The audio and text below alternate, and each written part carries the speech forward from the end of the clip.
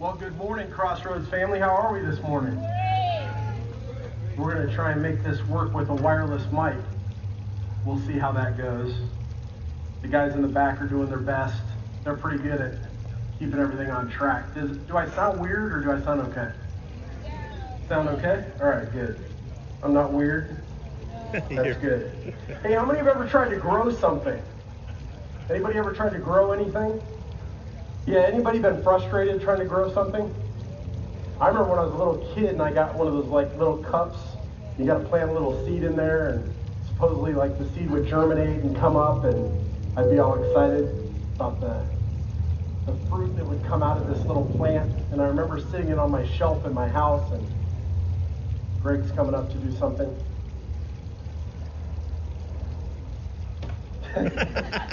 Greg's trying to help me get this taller. All right. Yeah, that's good. Thank you. Thanks, Greg. Everybody give him a round of applause. He's a good helper. And I remember just wondering when that seed would finally come up through and burst through the soil, and unfortunately, it never happened. And I was very disappointed as a child because I realized that there were some things lacking for it to produce the fruit that it needed. And one of the things that produces a good garden is a good gardener. How many agree with that statement? Yeah? How many know a good gardener? I do. It's my wife. She's growing stuff in the backyard all the time. And a good gardener prepares the soil, plants the seed, waters the seed, weeds the garden, cultivates, making sure that there's enough fertilizer and nutrients in the soil to generate a good harvest, keeping the pests at bay, the dog from digging up all the plants, right? How many have had that dog issue? Yeah, dogs. And ultimately, they're able to bear a great harvest. This year, my wife grew pumpkins for the first time. And we have these beautiful pumpkins now sitting on our front porch for this season of October, all because of my wife's labors as the gardener. Well, today we're starting a new series and we're entitling it Grow Time. It's time to grow, both as his church and as individuals within the church who believes that we need growth in our lives. Yeah? Well, if you believe that, if you know that that's needed in your own life like it is in mine, then you've come to the right place this morning because we're going to look into God's Word and we're going to see His recipe for growth. His recipe for growth. Now, in the Bible, in John chapter 15, Jesus was in the upper room with his disciples on the final night that he was going to spend on earth before he went to the cross. And he said these words. He said, I am the vine, and my Father is the gardener.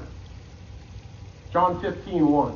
I am the vine, and my Father is the gardener. That means that he is the one that we need to be connected to for growth.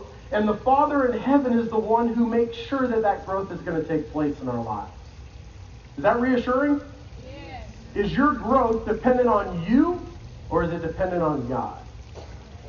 The harvest belongs to the Lord. Amen? The growth is dependent on God, but we have to be connected to Him in order to see the fruit in our lives. In order to see our lives transformed the way that He would have them transformed. And so, in the book of John, it talks about who Jesus is in relation to the Father. I want to read one passage for you. It's John chapter 14, verse 7. If you knew me, you would also know my Father. This is Jesus speaking. From now on, you do know him, and you have seen him. Lord, said Philip, one of his disciples, show us the Father.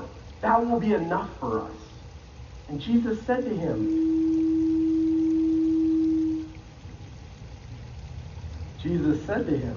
have I been among you all this time without your knowing me, Philip? The one who has seen me has already seen the Father. How can you say, show us the Father? In another passage, Jesus declares that the Father and I are one. Speaking of himself, Jesus says, I and the Father are one. So the gardener, although it says that the gardener is God, the gardener is also Jesus, because Jesus and the Father are one. They're one and the same, and we need to depend on the gardener in order to see fruit and growth in our lives. We're going to be diving into a book called 2 Peter. It's in your Bible. It's near the end of the New Testament, the end of the Bible. So if you have one, you want to start opening up to 2 Peter. If you don't have one, you'll be able to see it on the screen behind you. All right, I got okay. And the authorial intent. What does that mean? That just means what was on the author's heart and mind when he penned the words. Through a little hermeneutic session this morning, because that's really what we're going to look at. He had met the Father, God, through Jesus. We need to take a look at a few episodes from the author's life. Thankfully, we have those in the Word of God. They're recorded for us in the Gospels. Matthew, Mark, Luke, and John, the first 4 books of the New Testament. Hey, can we use your boat? I need to get out of here. Okay. Teacher, don't you care that we're going to die? Jesus is probably like, man, you just saw me do a miracle. I turned 5 loaves and 2 fishes into enough to feed a mass of a huge stadium of people. And we had more than what we started left over. That's amazing. You just witnessed me being the God of abundance, the God who can do anything, and now you're freaking out because of a little storm. He got up, verse 39, he rebuked the wind and said to the sea, "Silence, be still." Anybody ever tried that in the middle of a storm? How's that work for you? Yeah, it doesn't. The storm doesn't listen to me, but the storm listens to Jesus. The wind ceased, and there was great calm. And then he said to them, "Why are you fearful? Do you still have no faith?"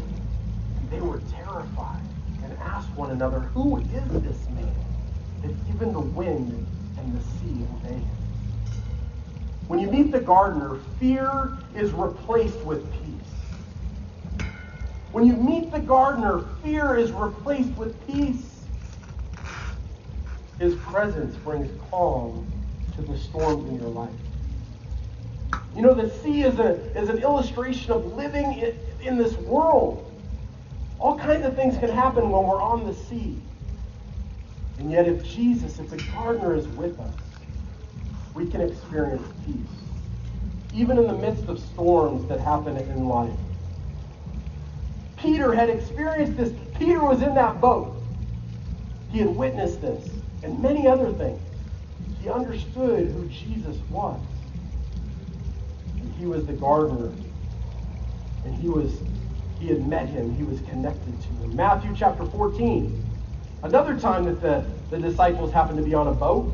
It says, immediately Jesus made the disciples get into the boat and go on ahead of him to the other side while he dismissed the crowd. This is another moment of ministry. Jesus is like, this time I'm going to stay back.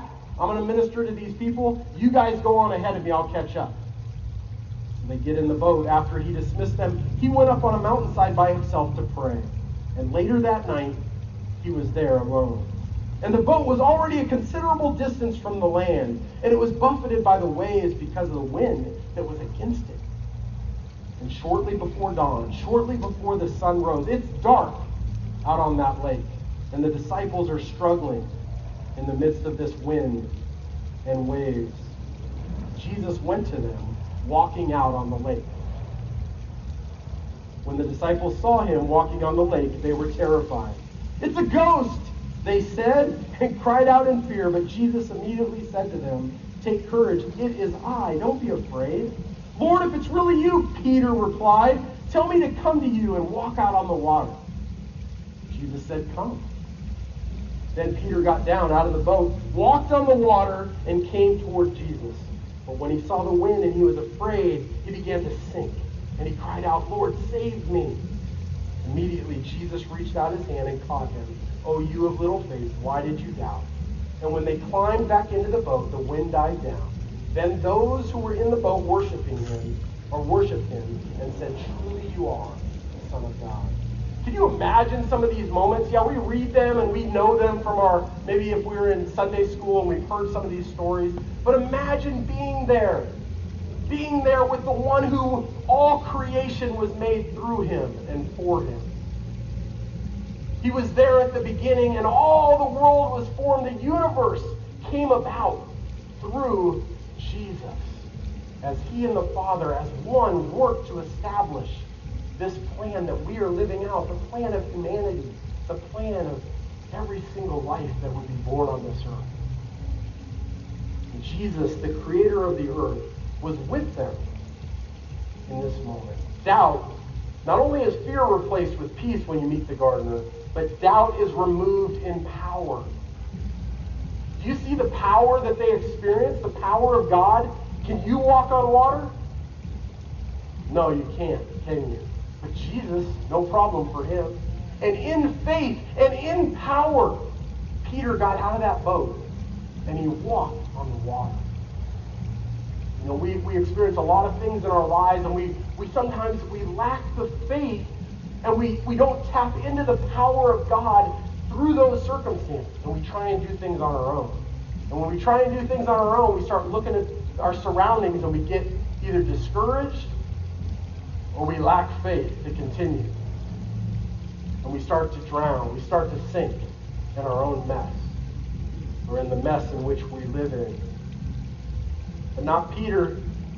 Peter was able to walk on water because he was living by faith in that moment. He was experiencing the power of God. When you walk in faith, you move in supernatural power. The final little episode before we dive into 2 Peter that I want you guys to recount from Peter's life is in John chapter 14. He was in the upper room with Jesus on the night that he would be betrayed by one of his own, and taken and led away and have a mock trial where they convicted him of a crime that deserved death, even though he was innocent. And he would shed his life on a cross that next day. He was in the upper room with his disciples, and he knew all that was about to occur. And he wanted to remind his disciples of something, and this is what he says, John chapter 14. Jesus says, "Your heart must not be troubled." And they were troubled because they were in Jerusalem at this moment. And the last time they were there, Jesus was being attempted to be arrested. And the disciples didn't know what to do. And they were freaked out because their master was being a wanted man. Now they're back in Jerusalem again, and sure enough, Jesus was going to be arrested that night. Jesus, knowing this, is speaking into his disciples' lives, including, especially for Peter, "Your heart must not be troubled. Believe in God, believe also in me. In my Father's house are many dwelling places. If not, I would have told you. I'd be honest with you. There's no future for you guys." That's not what Jesus says, is it? "If I go to prepare a place for you, I will come back, and I will receive you to myself, so that where I am, there you may be also. You know the way to where I'm going." And Thomas says, "Lord, we don't know where you're going. How can we know the way?" And Jesus responds, "Oh, Thomas, I am the way, the truth, and the life. And no one gets to the Father except through me." Jesus assures them of this promise that there is a hope, there is a future beyond this struggle and this pain. Many of you I know, I get the prayer requests each week.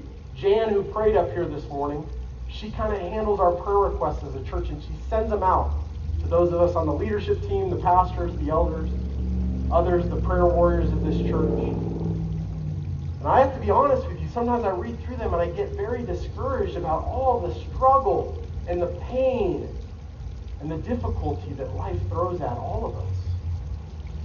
But our God gives us hope beyond the grave, beyond the struggle, beyond the circumstance. And here he is reminding his disciples, including Peter, the author of 2 Peter, that there is a future and a hope. Fear is replaced with peace when you meet the gardener. Doubt is removed in power. And hope is restored through promise. Hope is restored through promise. His precious promises become an anchor for our hope. Open up with me to 2 Peter, if you have that. We're going to dive in this morning as we look at this. 2 Peter chapter 1. It says this: "Simeon, Peter, a slave and an apostle of Jesus Christ." You know, this opens like every other normal Greco-Roman letter of that era. In today's modern era, how do you sign your letters? Where do you put your name? Usually at the bottom, right? Well, in the world of that day, they would sign it at the top. They would introduce themselves as the author, and that's kind of convenient, right? How many have ever scanned down, you ever received something and you're not sure who it's from, and you scan to the bottom first before you read it to see who it's from? And that shapes how you're going to receive the letter, how you're going to receive the information that's written and contained within.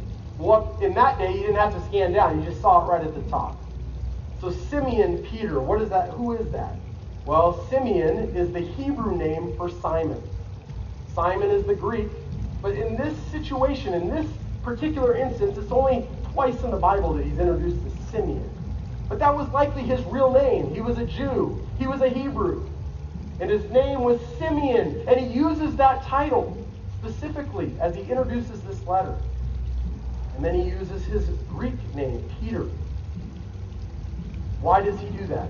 Likely it's because of the mixed audience of Jews and Gentiles that were in the church by this time. This letter is written at the end of Peter's life. Peter is likely in Rome in prison. He's about to face execution. And he wants to encourage the church. There are some things that he wants to write to those of us in the church that we need to hold on to, that we need to know, that we need to be convinced of if we're going to grow, if we're going to continue to thrive as God's people. A slave and an apostle of Jesus Christ. Slave, why did he use this term? Because Peter understands who he is. You know, he was a slave to sin. He was a rambunctious fisherman. Probably cussing, swearing, and fighting and everything else fishermen did in that day. And when he met the gardener, when he met Jesus, everything changed. And he went from that to a man that was going to lay down his life for his Savior. He was on the cusp of being crucified, and he was not willing to be crucified like his Savior because he was not worthy of the same death. And so he asked the Roman soldiers to turn him upside down. And he died on a cross upside down, tradition holds. This is a man who was facing death. He was a slave because he was owned. He was owned by Jesus. He was bought at a high price. He had witnessed the cross of Christ. He was convinced that his life no longer belonged to himself, but belonged to the one who had bought him. He first calls himself a slave, and then he calls himself an apostle. He had that in the right order. You have to be purchased by his blood before you can be used by God.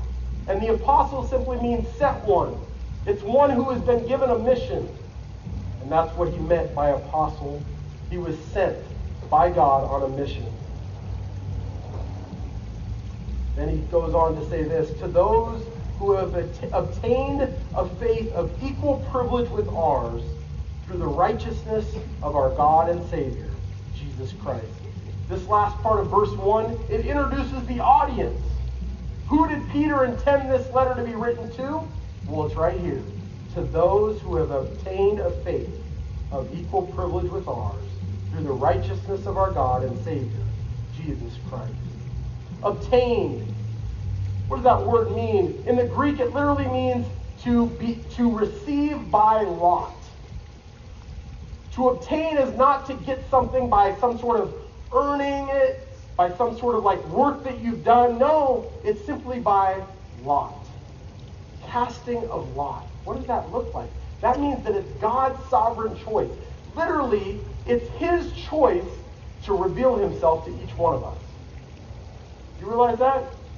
But God is a good God because he continues to reveal himself to our whole world. But we can literally think of ourselves in the church as chosen. You know, in the book of Ephesians, it talks about that we were chosen in him before the foundations of the world. Wow, what an amazing privilege in which we stand. And Peter understood this. He said, you have obtained a faith of equal privilege with ours. What does that term, faith of equal privilege, mean? It means that it's a gift. It's a gift of grace from God.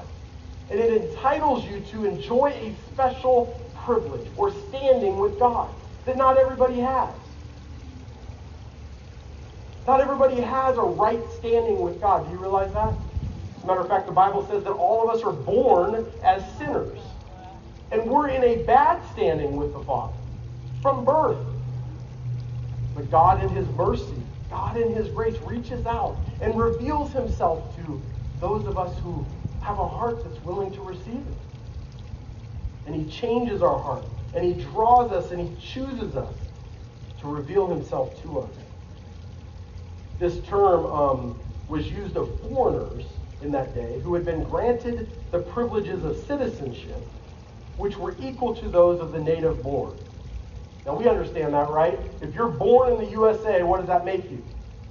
A citizen with all the rights and privileges that come with that. But this term defines giving that privilege and that honor and that status to someone who did not deserve it. Someone who did not naturally have that right.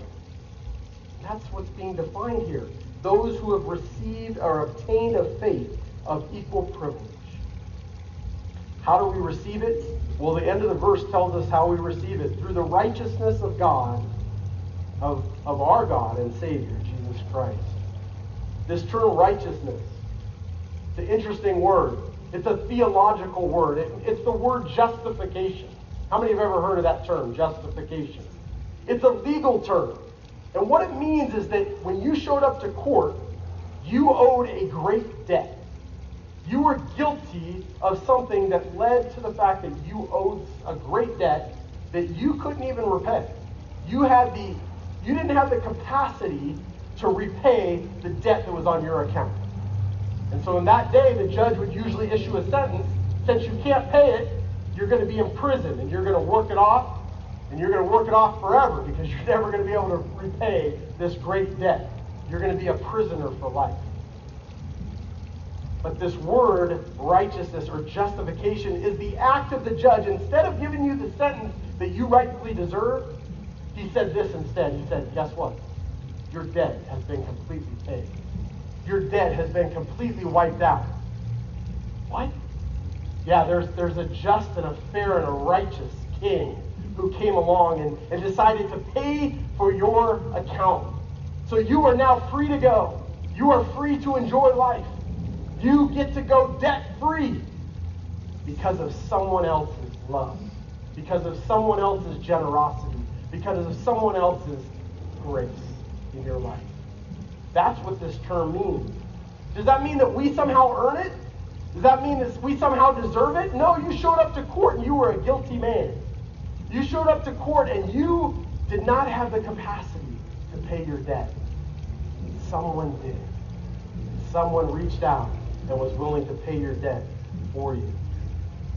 It's a legal term that declares that your debt has been paid and you no longer have any kind of guilt or shame.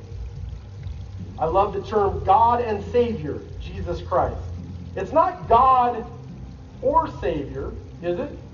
No, it's God and Savior, two roles, and who's the one man that fulfills both those roles? This is one of the most powerful texts in the Bible that declares that Jesus is God. That Jesus is not just Savior, he's not just the Son of God, but he is equal, co-equal with the Father. He is God. Peter declares that. Why? Because Peter had seen it. You remember when he was on the mountain? He was with just two other guys, James and John, and there was Peter. And suddenly Jesus pulled back the flesh. And underneath that was glory so bright that you couldn't even look upon. He transfigured himself before them. In other words, he showed them his glory. He showed them who he truly was, that he was God in the flesh. And that moment rocked Peter's world. It was a moment that will be repeated and will be testified about in this letter that we are beginning together in the coming weeks. Savior was someone who delivered you from trouble or an enemy. And they brought you from a place of destruction to a place of health and safety. So it's like your hero. If you're ever on a ship and you're going down and somebody throws you a lifeline, that's your hero. That's your Savior. But if you're ever in a military situation and you're overwhelmed by the enemy, and suddenly somebody shows up with great forces to repel that enemy and rescue you from great harm, that's also your Savior.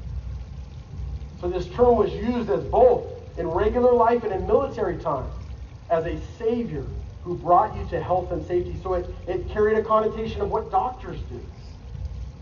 They take great, things that are wrong with you, and they give you some sort of prescription or some sort of remedy that brings about, again, new health and safety. That's what Jesus has done for us.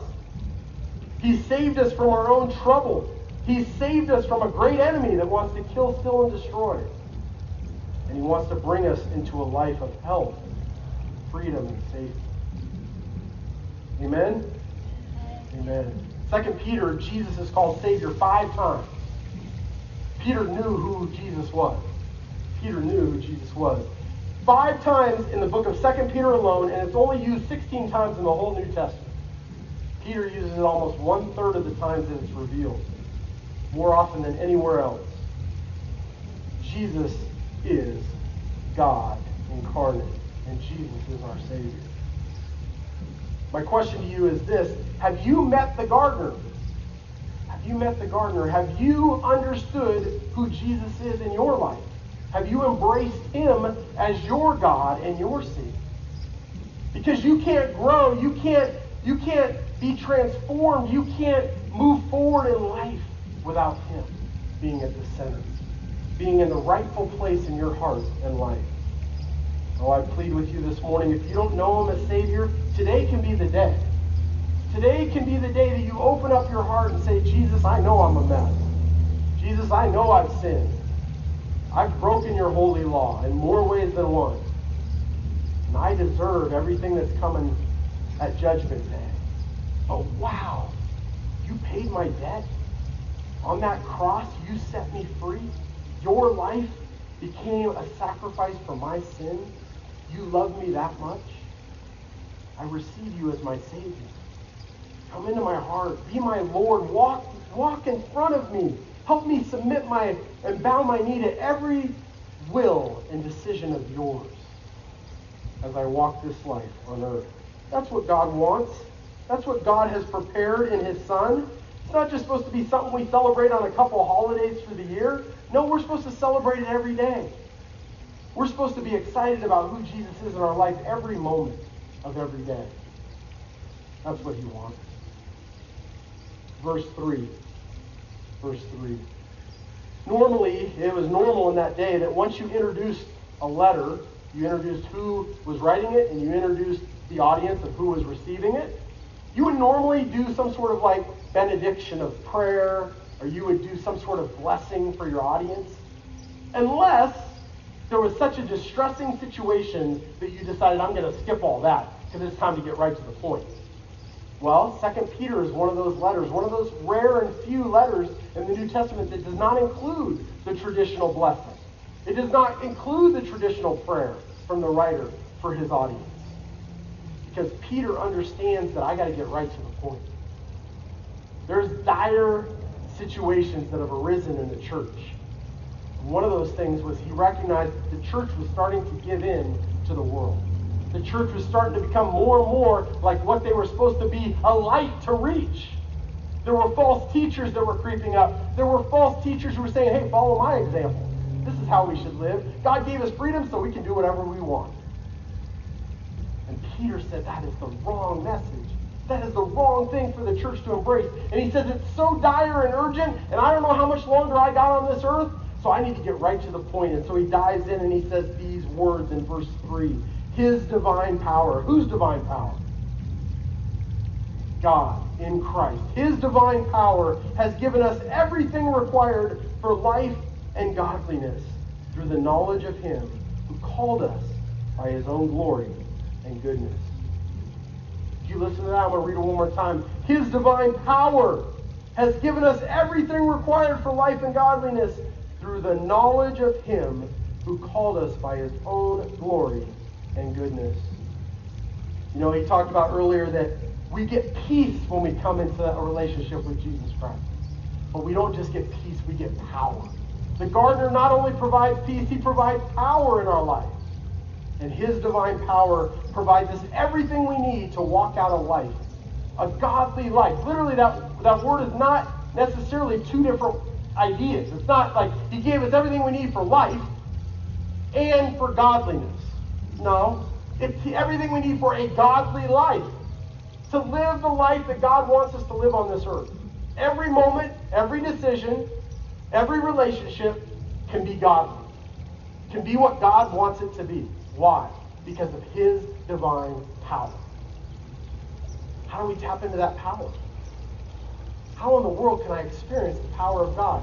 Well, we need to ask Peter, because he experienced it. You remember when he walked on water?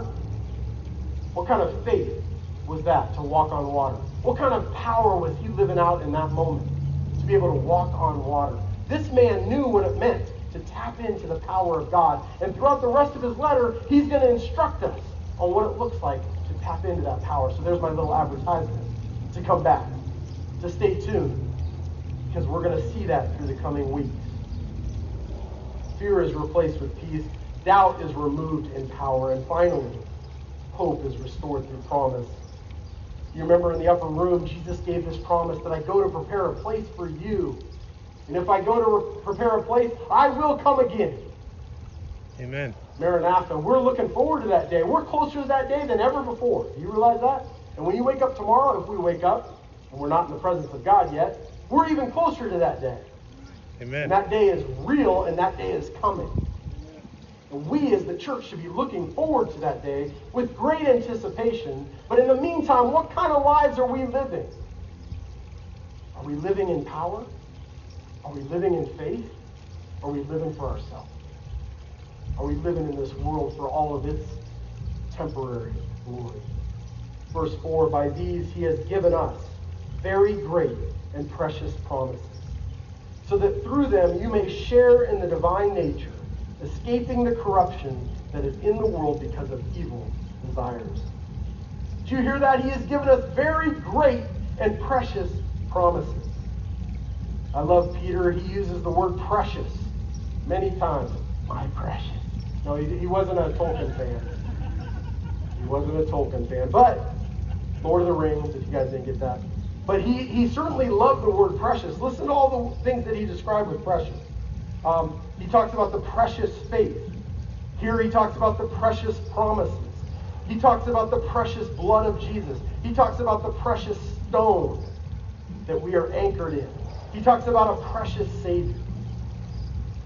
He certainly loved the word precious. And why not? Because Peter had experienced how precious it was to have Jesus be his Savior. And he wants others to know that they also can experience the preciousness of God. Why did God give us his precious promises? Did you see it right there at the end of our section this morning? Why did he give it to us? So that we could live for ourselves? So that we could do whatever we want? No. It says very clearly, so that through embracing those promises, we can share in the divine nature. What does that mean? We become God? I'm here to declare that we're all Mormons this morning. We're all going to be our own gods and run planets. No, that's not what it's saying. It's saying that we can become more and more. We can take part in the divine nature. What does that mean? To become more Christ-like. Is that not the goal of the church? Ephesians chapter 4 says, until we all grow up into him who is the head, even Christ. That's the goal. We shouldn't be becoming less like Christ as we journey through this life, once he becomes our Savior, once we give him our heart and life. We should be looking more and more like who? Like our Savior. In what? In our speech. Think about your speech. Think about what you just said in the last few days to your spouse or to your coworkers. Is your speech becoming more and more like Jesus? Or has your growth been stymied? In your life, in the way you live your life, in every decision you make, are you humble? Jesus was humble. Though he was God, he humbled himself and became like a servant. This morning it was encouraging to see so many humble people willing to adapt and set up these chairs and all the tent coverings so you guys could have some. Except for Maluli, he loves the sunshine. Yes, amen? I know where you're at. You're in the sun. You don't want to move to the shade? God wants us to understand something. He wants us to understand that our speech and our life and our faith and our love and our purity needs to look more like Jesus as we journey with him. Peter wrote these words so that we could share in the divine nature. We have access to the power of God to shape us into the image of Christ. You're like, yeah, I know, one day when I die, I'm going to look like Jesus. Yeah, you're right. But you should be journeying all through this life to become more and more like who he is, reflecting him to a lost world. You know, it's been said that sometimes the only Jesus people ever see is you and me. Are we reflecting him well? And we can escape the corruption that is in the world because of evil desires. This word corruption is interesting. It's a word that's used to define what happens when metals start to break down.